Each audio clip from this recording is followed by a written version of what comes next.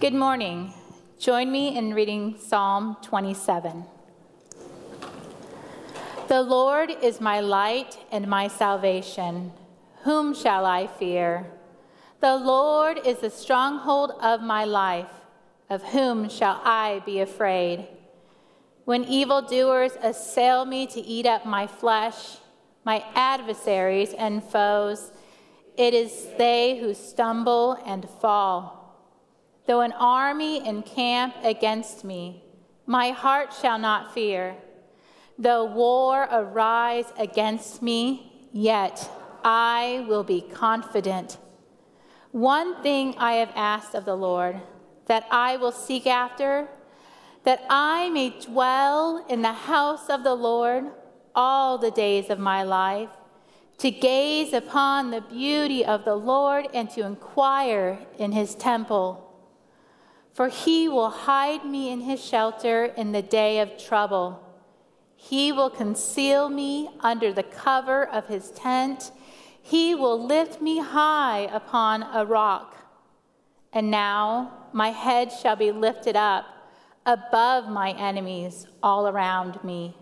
And I will offer in his tent sacrifices with shouts of joy.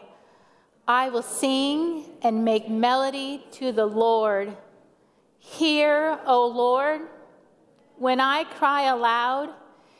Be gracious to me and answer me. You have said, seek my face. My heart says to you, your face, Lord, do I seek. Hide not your face from me. Turn not your servant away in anger. O you who have been my help, cast me not off. Forsake me not, O God of my salvation, for my father and my mother have forsaken me. But the Lord will take me in. Teach me your way, O Lord, and lead me on a level path because of my enemies. Give me not up to the will of my adversaries, for false witnesses have risen against me, and they breathe out violence. I believe that I shall look upon the goodness of the Lord in the land of the living. Wait for the Lord. Be strong and let your heart take courage. Wait for the Lord. Let us pray. Dear Almighty Lord, we thank you for being with us this morning. We ask your Holy Spirit be upon us as we worship, serve, and hear your word. We pray that your Holy Spirit will flow through Steve as he teaches us the truth from your word. Open our hearts and minds to receive this truth. And Lord, let everything we do today let us give you all glory and honor. In Jesus' name, amen. Please be seated. Good morning, everybody. Good to see you. I just have loved being backstage and listening to you guys read these Psalms over the last 7 weeks. It's just been refreshing. It's just been awesome to my soul. Well, welcome to Life Community Church. Good to see everybody. My name is Steve Serbaugh. I'm the lead pastor here. We're so glad that you came and joined us today. There's lots of other things that you could have been doing today, but you joined us here today. And I will let you guys know this. If anybody has any aims on starting some sort of a curling facility in Bluffton, like I'm your guy. Like I will just partner with you. I'm all about it. I'm freaking out above curling stuff. Like how did that guy score 5 points in that? I don't know if you've watched the Olympics. I watch highlights. Here's what I know. I cry. What is wrong with me? There was like a cross-country ski race that the Americans had never won in their existence before, and this lady just stuck her foot, and I watched it over and over, and I cried every time. For 10 minutes, I was just bawling in my basement. I just have to figure out, like, what is going on? Since I've been a dad, like, it's just things have changed in me. So I want to start out briefly by just kind of celebrating something that happened here last week in this church. We had our family bowling party last week. It was at the bowling center in Bluffton. This is something that's a weird guy. There's something that we do on a regular occasion here. We've done it for a rhythm of years in our church. And let me just tell you this. This was the biggest family bowling day that we've ever had. We had 149 different people. I walked into the church. It was awesome. I walked into the bowling alley, and you can see the tables were taken. Every lane was full. It was just an awesome place to be a part of. So I just want to thank you all who were a part of it, and thank our family ministry team who's putting on events like this. We've got another date on our calendar you can look forward to. March 9th is a family game night here at the church, so we're just looking forward to doing those things. And so look, it's obvious that we have been in a season of transition here for months. But we know this, that we are not where we want to be, but we're exactly where God has us. And we're going to celebrate the things that he's doing inside this congregation. We've got outreach teams that are being built. We've got our Super Service Saturdays planned out for this whole year. We've got all of them on the calendar. We've got mission teams that are being built. We've got life care teams being built. God's people are being empowered to do his work, and we're excited about that, and we're going to celebrate along the way. So you can too. Today, we're going to get into Psalms. We've been in this series, Psalms, the soundtrack for 2018. This is week 7 of 10. We're almost in March. We started this in January. I can't believe we're in March already. Almost. That's almost here. We are in week 7. We're going to be in Proverbs. Wow. That was last year we did Proverbs. This year, we're in Psalms. And we're in Psalm 27. And this is another one of King David's. King David's a big dude to us. We love King David. He wrote this in his youth. It probably was written somewhere around the neighborhood of 1050 BC. So this is well over 3,000 years ago. This would have been before he would have been king. And that was believed to have happened somewhere when he was 20 and 30, based upon what you read by the theologians. So he's still rather young regardless. And so what I love about this psalm is the context also of where this psalm was written. It was pulled out of events. David wrote this out of events that we find in 1 Samuel chapters 22 and 23. And so we're going to speak much about this context. We're going to root ourselves in our conversation in this context in which we find this hymn. So relatively young David, this is before he's king. God comes and he blesses him, he anoints him, and then he doesn't really tell him what's going to happen. He's not going to tell him when or where he's going to be king. He's just going to say, my favor is on you. He doesn't lay that out to him. And he doesn't lay that out to the current king at the time, King Saul.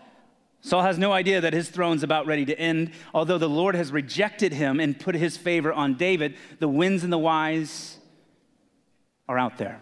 And so David goes on, he defeats Goliath. We remember that story.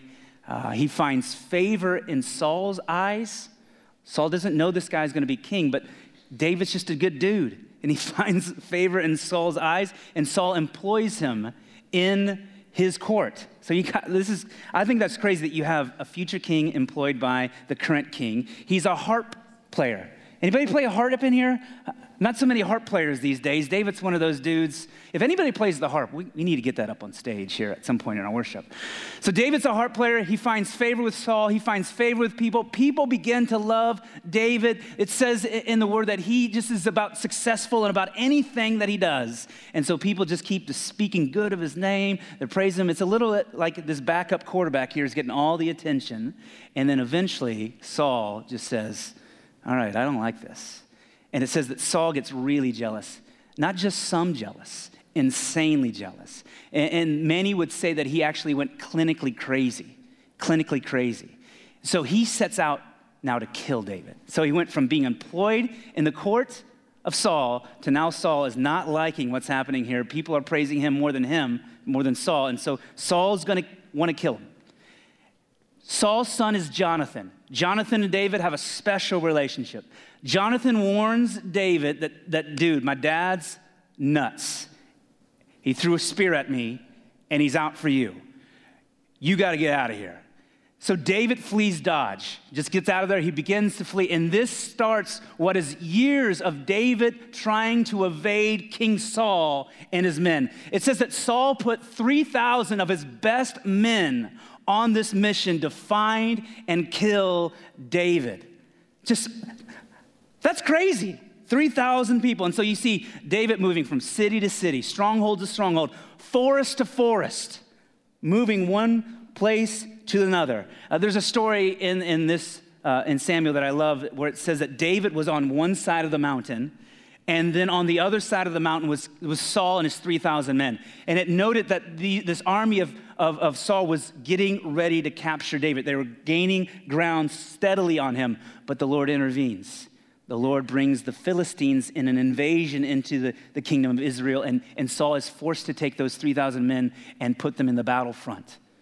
And he defeats the Philistines, but David escapes. But as soon as he's done with defeating the Philistines, Saul relentlessly right back at looking at David, trying to find him and kill him. Have you ever seen the movie The Lord of the Rings? Like this is that, you remember that giant eye on the tower that's just like gazing out, trying to find the ring? This is David. He is just trying, or this is Saul. He's just trying to find David, seeking him wherever he can find him over and over again. And so it is out of this context that this psalm is written. David has his enemies all around him, pursuing him time and time again. But the Lord provides time and time again ways out. And when you read this psalm, you never sense an ounce of fear in David. Like when you read that psalm today, there is no fear in David. Even in these circumstances, there is no fear concerning his position. And that's intriguing to me, because I think if you and I are put into this scenario, it goes much different. How you feeling about some army coming at you, trying to hunt you down and kill you? I'm not resting in that. I'm a little bit fearful. If I'm going to write this psalm, it's going quite a bit different. I'm writing a psalm that says, oh my gosh, I don't know what to do. Somebody find some help for me. And that's it. One sentence, Psalm 74 by Steve. One sentence. Nobody's up here today teaching on that. Right? Nobody's expanding upon that psalm. But what we find in David is just awesome. David says, the Lord is my light and my salvation. Whom shall I fear? The Lord is my stronghold of my life. Whom shall I be afraid of? That's pretty remarkable. And I think there's some wisdom in that from the Lord that we have to look at today. And so if we pull back a 30,000-foot view of what's going on in David's life, what we see is that David is waiting. David is waiting for his kingdom. You see, God's servant David waiting. The prophet Samuel had come and poured oil over David's head. He had been anointed. David would have known what that anointing meant. He would have known that he would be the next king of Israel. He knows that. But he's in this season where I know that I got a kingdom waiting for me. I know that I'm going to be king, but I got this dude that's trying to kill me, and I'm just waiting for God, for you to give me what you've told me is mine. And this is really what we want to focus our attention on today, is this area of waiting, this aspect of waiting for what's next in our life. How you guys feel about waiting?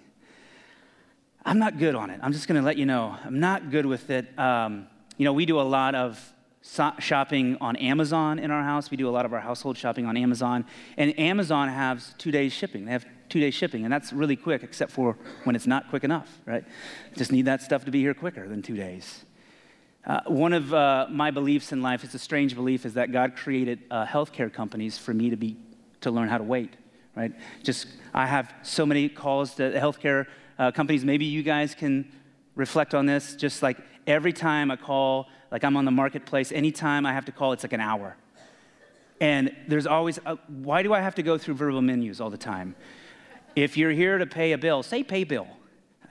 If you're here, your employer, can I just say, like, I'm really confused by you, and somebody do something for me? I just want to say that, but no, I have to push 0 every time and go to the operator, and then they got to figure out what I need, and then I get transferred to another area. I just hate it.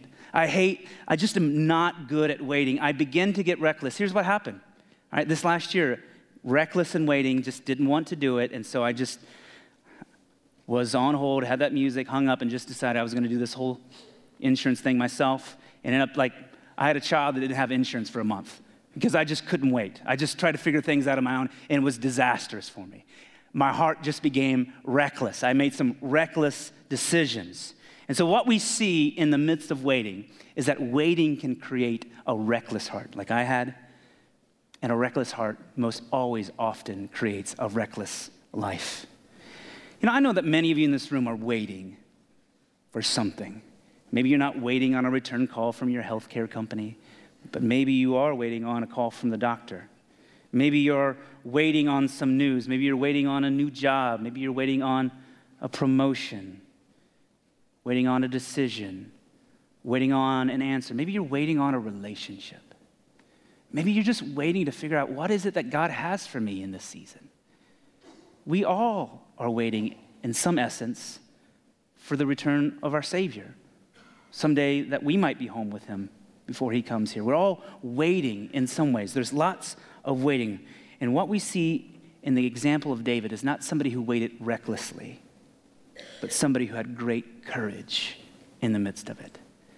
David says this in his psalm. He says, though an army encamp against me, my heart shall not fear. Though war rise against me, yet I will be confident. And so David's condition isn't one of recklessness, it's one of courage. He has no fear. He has no fear. Most of us, if we're honest, when we get into a position of waiting, what does it create within us? Get anxiety. I don't even know if that's a word. I just made it up. And we get anxiety. We get some stress. We panic. We start thinking, what am I going to do about this stuff? What am I going to say? Who's going to afford this? What do we need to do to get things in order? That fear often leads us to recklessness. And then we rush to decisions. We jump to conclusions. We escalate things. That fear just robs us. Fear's just a thief that robs us of waiting in God's promises with courage. Fear just robs us. There was a lady, her name was Hetty Green. She lived in the late 1800s. She died in 1916. She was one of the richest women that has ever lived, well, in that time, not today, but probably today. She had a legitimate fear that she was never going to have enough. She was never going to have enough, so it led her to do these crazy things to preserve wealth. She was one of the world's most well-known miser. I don't know if you've ever heard of a miser. A miser is somebody that hoards money. So Hetty Green, she would eat cold oatmeal every morning to conserve electricity and gas. You don't want to have to pay those bills. She didn't have hot water. She didn't have hot water. She told her laundress to only wash the stains on her dress, not everything, just the parts that were dirty so she could conserve soap. Later in her life, she gets a bad hernia. This is true, guys. This is a true story. There's an operation that can fix it. It costs $150. She refuses to have it because it costs too much money. She's in a wheelchair for most of the rest of her life. When Hetty Green dies, her estate is valued at over $100 million. $100 million. In today's money, do you know how much that is? $2.25 billion.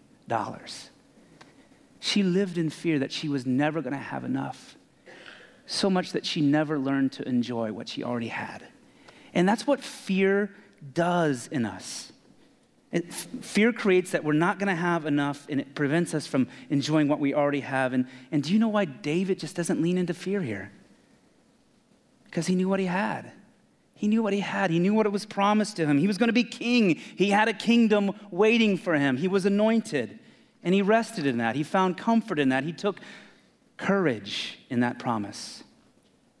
Because listen, when you know your future, you don't fear the present.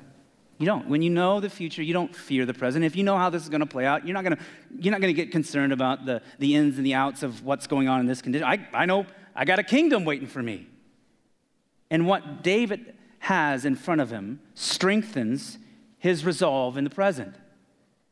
And it wasn't just what was promised to him, it was whom promised it.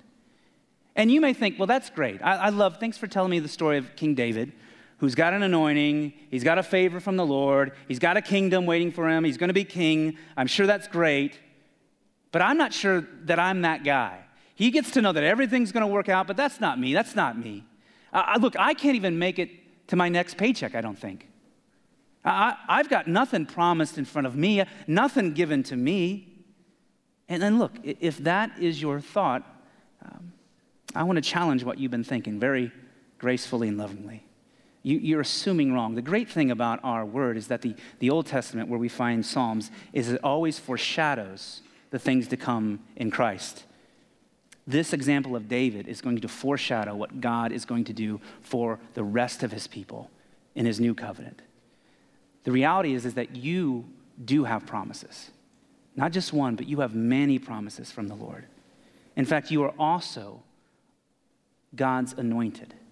You are his anointed, just like David. In 1 John, we see this. It says, but the anointing that you received, this is referring to you, those who profess belief in the name of Christ. But the anointing that you receive from him abides in you, and you have no need that anyone should teach you. But as his anointing teaches you about everything, and is true, and is no lie, just as it is taught you, abide in him. Anointing simply means God's chosen one. And for those who have trusted by faith in Christ, you are his chosen ones. And with anointing comes the presence of God. The Holy Spirit lives in us and amongst us. And in that anointing, you have been chosen and empowered, that you are equipped for every type of good work, to resist the enemy, to know the truth, to preach the gospel, to be able to pray, to have fellowship with God, and to have courage in the midst of waiting. And so listen, I think one of the things that when I read this that just really kind of took my breath away is that you're not unlike David. Like, you're not unlike David. David, when he was young, the prophet Samuel came and poured oil on his head. That was his anointing. But God says, and it says that the Lord's Spirit rushed upon him from that day forward. When we confess our life or with our mouths that Jesus Christ is Lord and believe in our hearts that he died for our sins and was raised from the dead, we become God's anointed. And his Spirit is given to us, the Holy Spirit. And in his Spirit is an assurance of an eternal inheritance that we will get when we are in eternity with him. The Holy Spirit is a down payment on your share of an eternal kingdom. That portion that we talked about that lasts forever last week. And so, just like David, who has cause to be courageous in the midst of his waiting, because he knows what's promised to him, we too can have courage and not fear. Franklin Delano Roosevelt wrote this.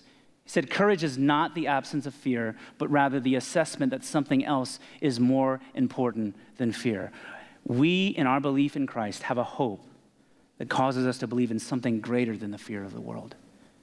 That we already have a Savior who's conquered the world. It says in John 16, Jesus says these words, I have said these things to you, that in me you may have peace. In the world you will have tribulation, but take heart. I have overcome the world. And so as a believer, we get to be compelled by an understanding that the battle has already been fought and the victory has already been declared. The banner of victory is hanging. We can take heart in this world of tribulation and waiting because we have a Savior who's already overcome it. And it's through his Spirit that we have a guarantee that that victory is indeed ours. And so in the midst of our waiting, we can take courage and not fear because we know our future, and that future informs our presence. And what I love about David is in the midst of that waiting, he's not passive. I think sometimes as Christians we can get passive. David's not passive. He's courageous. He's bold. He acts boldly in his waiting. There's a couple stories. I just want to highlight one where David spares the life of Saul. So Saul is the man that's trying to kill him. David has the means to kill him. He doesn't. David finds himself in the presence of Saul. Saul doesn't know he's there. And he's got people encourage him, hey, the Lord has given him into your hand. Kill this guy. And David, I don't think that's what the Lord wanted me to do. And so David goes up to him and he cuts off a piece of his robe. Cuts off a piece of Saul's robe. And Saul leaves, and in the distance, you see David hold up this robe and say, I could have. But he doesn't. That's gutsy. David is empowered in his waiting to act courageously. He acts courageously. And our courage from the Father allows us to do the same thing.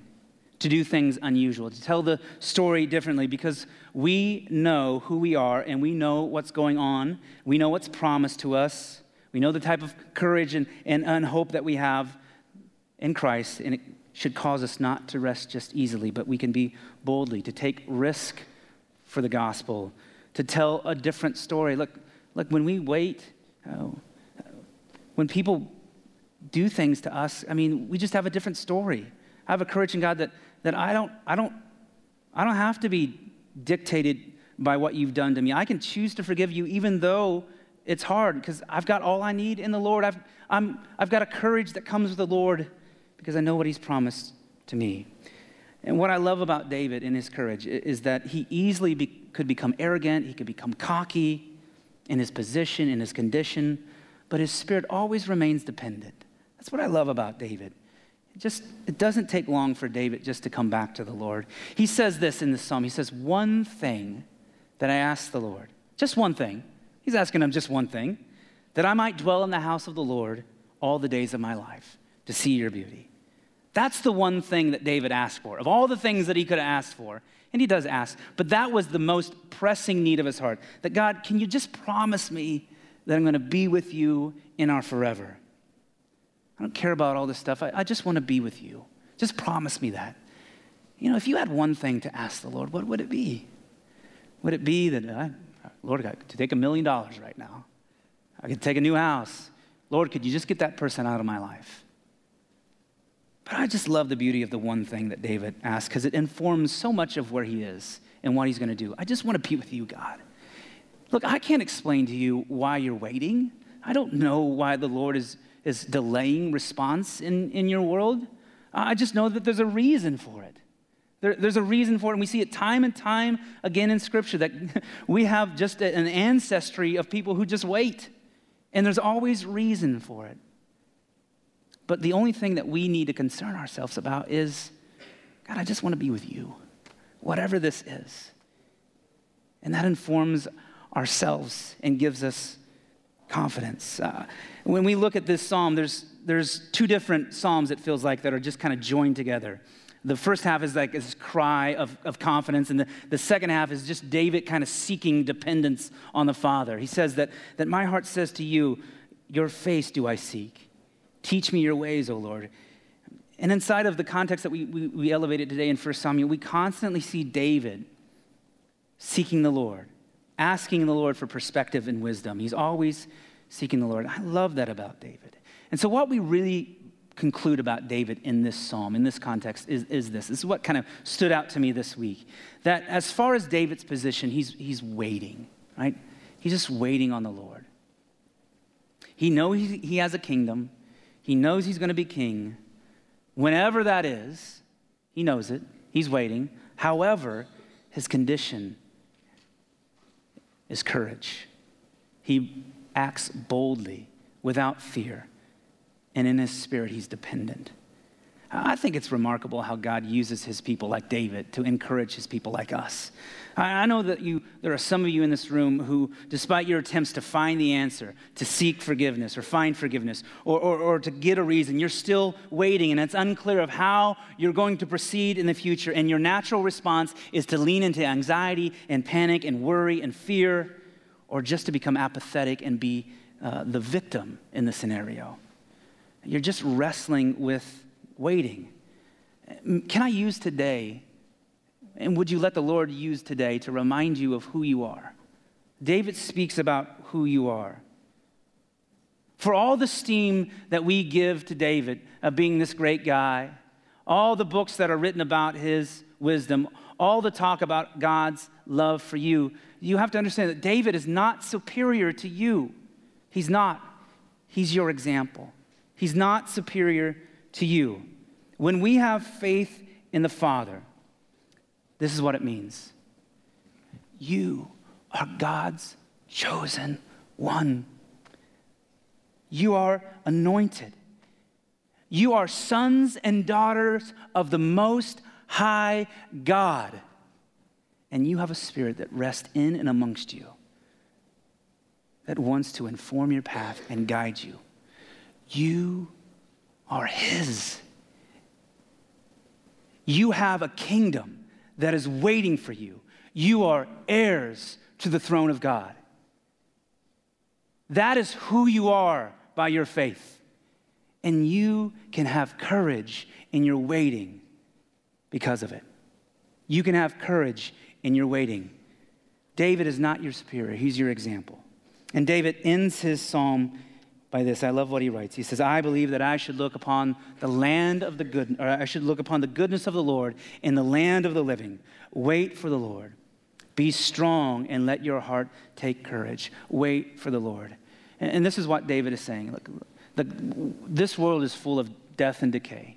We feel it every day. We see it in our news cycle. We are still to cultivate this world, to try to bring those hearts back to the Father. We are to try to point people back to who God is through Jesus. But there is another place that is the land of the living that we will surely see the goodness of the Lord in. And David says, I believe in the land and see the goodness of the Lord in the land of the living. I believe it. Do you? Can you say that you believe that? Do you believe that you're going to see that goodness in the land of the living? Because if you do, it means this, that you can respond differently to trials and waiting. Our position might often feel like waiting, but our condition can be courage as our spirit remains dependent. And that seems lofty and abstract, but it's who you are. You're God's anointed, his most cherished, his beloved. So much of our lives and how we go about facing things and processing things and deciding things is informed by what we believe to be true about ourselves. Like, I'm a dad. I told you that. I cry at commercials now. My life is informed by being a dad. I just do certain things. I'm a pastor. I do different things because I'm a pastor. I'm a husband. Some of you are bosses, managers. Maybe your life's viewpoint is affected by what you believe true about yourself. Today, I'm telling you this. You're anointed. You have a kingdom. You have a kingdom, and it's promised to you. And you can have courage in the midst of waiting. You can have courage. So don't believe the lie that the enemy wants to tell you, that you're not capable of overcoming, capable of conquering. God did not give us a spirit of timidity or fear, but one of power. It's given to all of those who believe by faith. You are his chosen one, whom he loves greatly. And we can rest in that, and it informs how we go about our lives. He's great.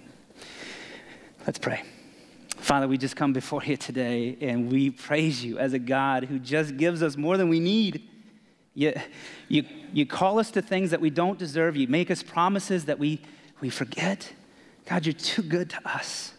But sometimes we get bogged down with life, and we get depressed, and we get anxiety filling our hearts. We get fear in our lives, Lord. But Lord, help us to see today that there is a kingdom that waits us, that we can walk courageously in this present because of it. You have called us your chosen ones.